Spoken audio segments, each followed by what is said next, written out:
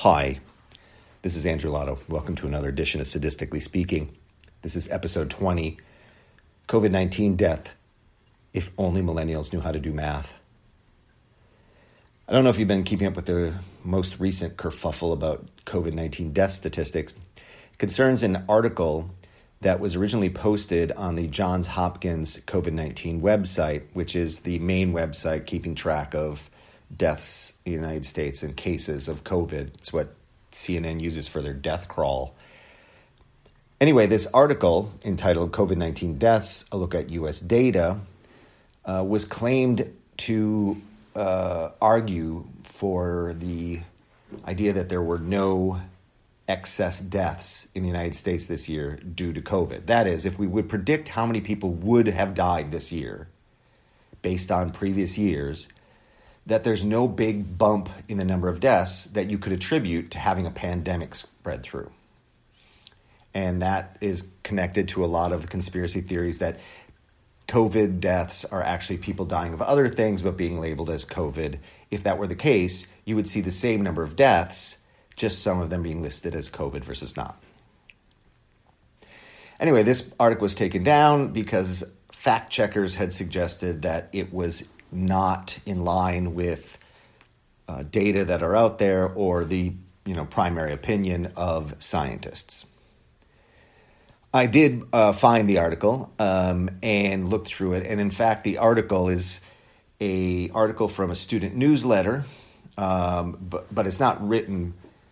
These claims weren't made by the student in particular. It was made by someone named Genevieve Briand, who is a PhD, who works in economics, and she took some data down from the CDC and did some analyses on this. Now, I have to say, in some of the fact-checker articles I've seen, they refuse to mention that Briand actually has a PhD, and they say things like, Briand's field of study is microeconomics, and she has no expertise in infectious diseases or epidemiology. But it doesn't matter. She's taking numbers and doing an analysis on them that are available in the CDC. And she's trained to do that. That's what she does in economics.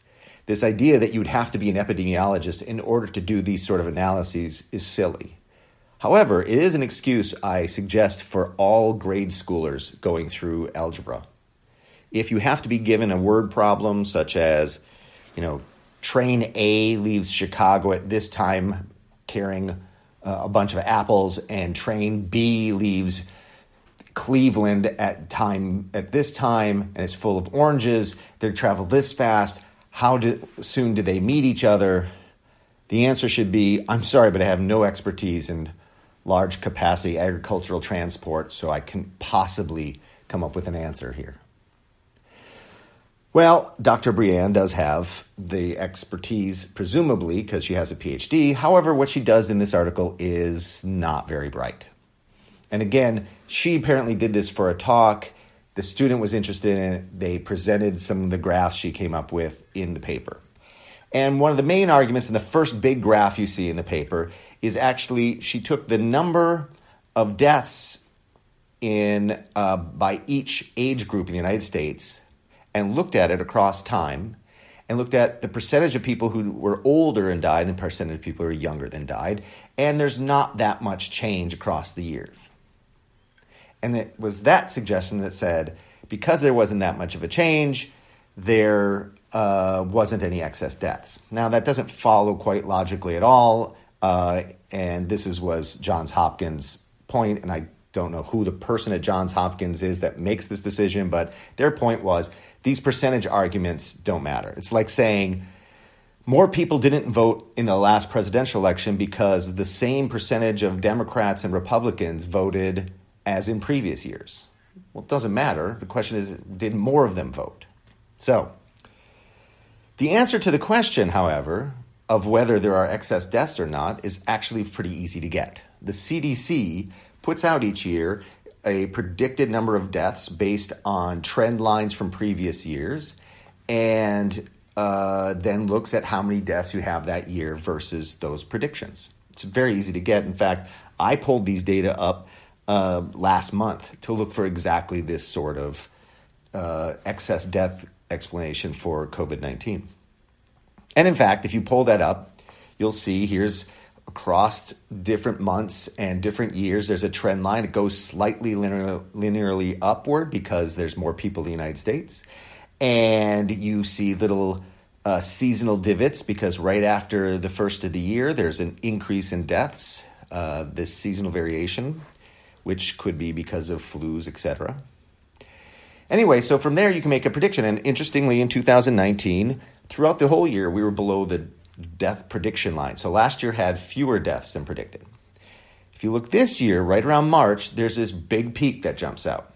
It's clearly the case that there are excess deaths in this year, and they're easily attributable to COVID-19.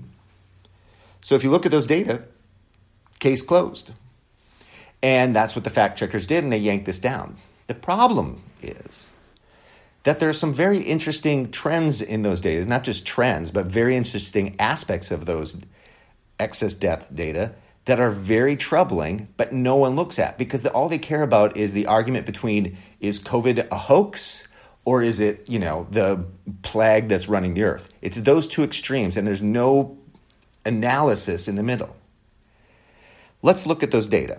So the data I pulled up were I'm sure the same ones Brianne pulled up because they're the easiest ones to get from the CDC, and that is the number of deaths from January 26th to October 3rd. There is actually a paper where they do an analysis of these excess deaths in quite a lot of detail. So the question is, how many excess deaths should we expect from COVID-19? Well, in the time period I'm talking about, there were 198,081 deaths attributed to COVID. So around 200,000 rounding. So at the max, we might predict 200,000 extra people died. Excess deaths. Now, that's a ridiculous thought because what that would mean is 200,000 people, they all would be alive if it wasn't for COVID. None of them would have died if it wasn't for COVID. Well, that doesn't make any sense because, for instance, on the death certificates of people who died from COVID, only 6% of them only list COVID as a cause of death. So the 94% of cases, there are comorbidities listed that could kill a person. Okay, so one might presume that those people would have died from something at some point anyway in this year. Not all of them, but some of them. And because the average age of people who are dying with COVID is so high, we'd also expect, it's actually higher than the average age of people dying, their life expectancy in the United States. So we might expect they would have died from something else. And there's probably some cases where there were mistakes in what they call the COVID or not. So we couldn't possibly expect 200,000 excess deaths. That would mean that none of those people would have died would be pretty amazing. Okay, so we'd expect something below that number, but that number max, 200,000. So how many people died in excess of what our predictions would have been from previous years? The answer? 299,028, nearly 300,000. That means even if everyone who died of COVID would have been alive without COVID, there's 100,000 people who've died and it's not associated with COVID itself. That means 1/3 of the excess death in this country is unexplained. Well, that's craziness. Wouldn't we care about that? Here's what makes this even worse. If you look by age group where the greatest increase in death are, you'd presume, this is across all the deaths, all 300,000, you'd presume it would be in the highest areas, right? The highest age groups, 65 and above. That's where we're going to see, because that's where most of the people who die from COVID are. In fact, that's what Brianne was looking for in her percentages judgment. So the greatest increase in death was for age group 25 to 44. And in fact, the greatest increase, that the increase in percentage of death was nearly double any other age group, including the very old.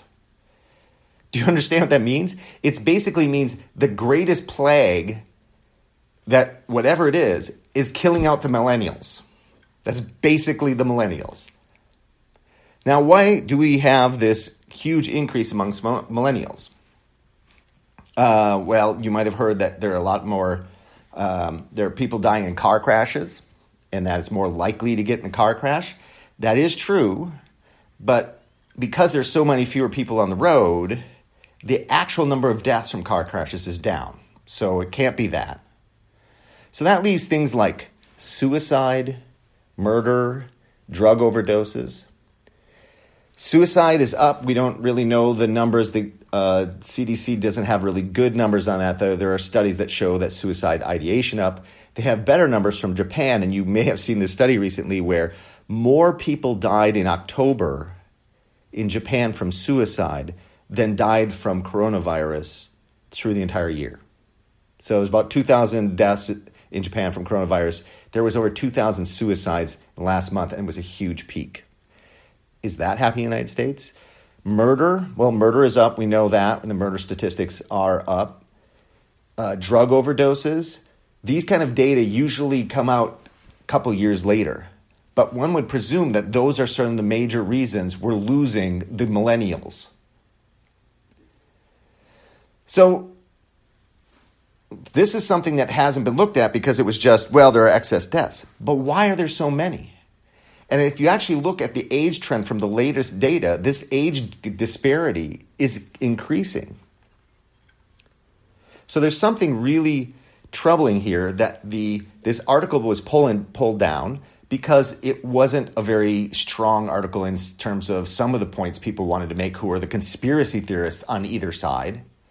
But there were interesting things that were in those data sets that are really, really troubling. These deaths don't show up in CNN's death count. Okay? Most of these deaths in that 25 to 44 range are not because of COVID. But these people there are excess deaths in those regions. And maybe it's because of the lockdowns or everything else associated with COVID. If that's the case, that's a pretty important thing to know.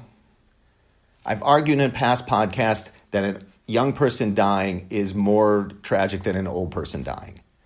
But the way we're looking at things now, we have these counts going blasted in our head every day. Really, the first thing you do when you get the news is how many people have died of COVID. Tend to be all these old deaths. These young deaths, these tragic young deaths, are not being discussed. The level of discourse at this point is childish and dangerous. Shame on all you assholes. Pass the tequila. Out!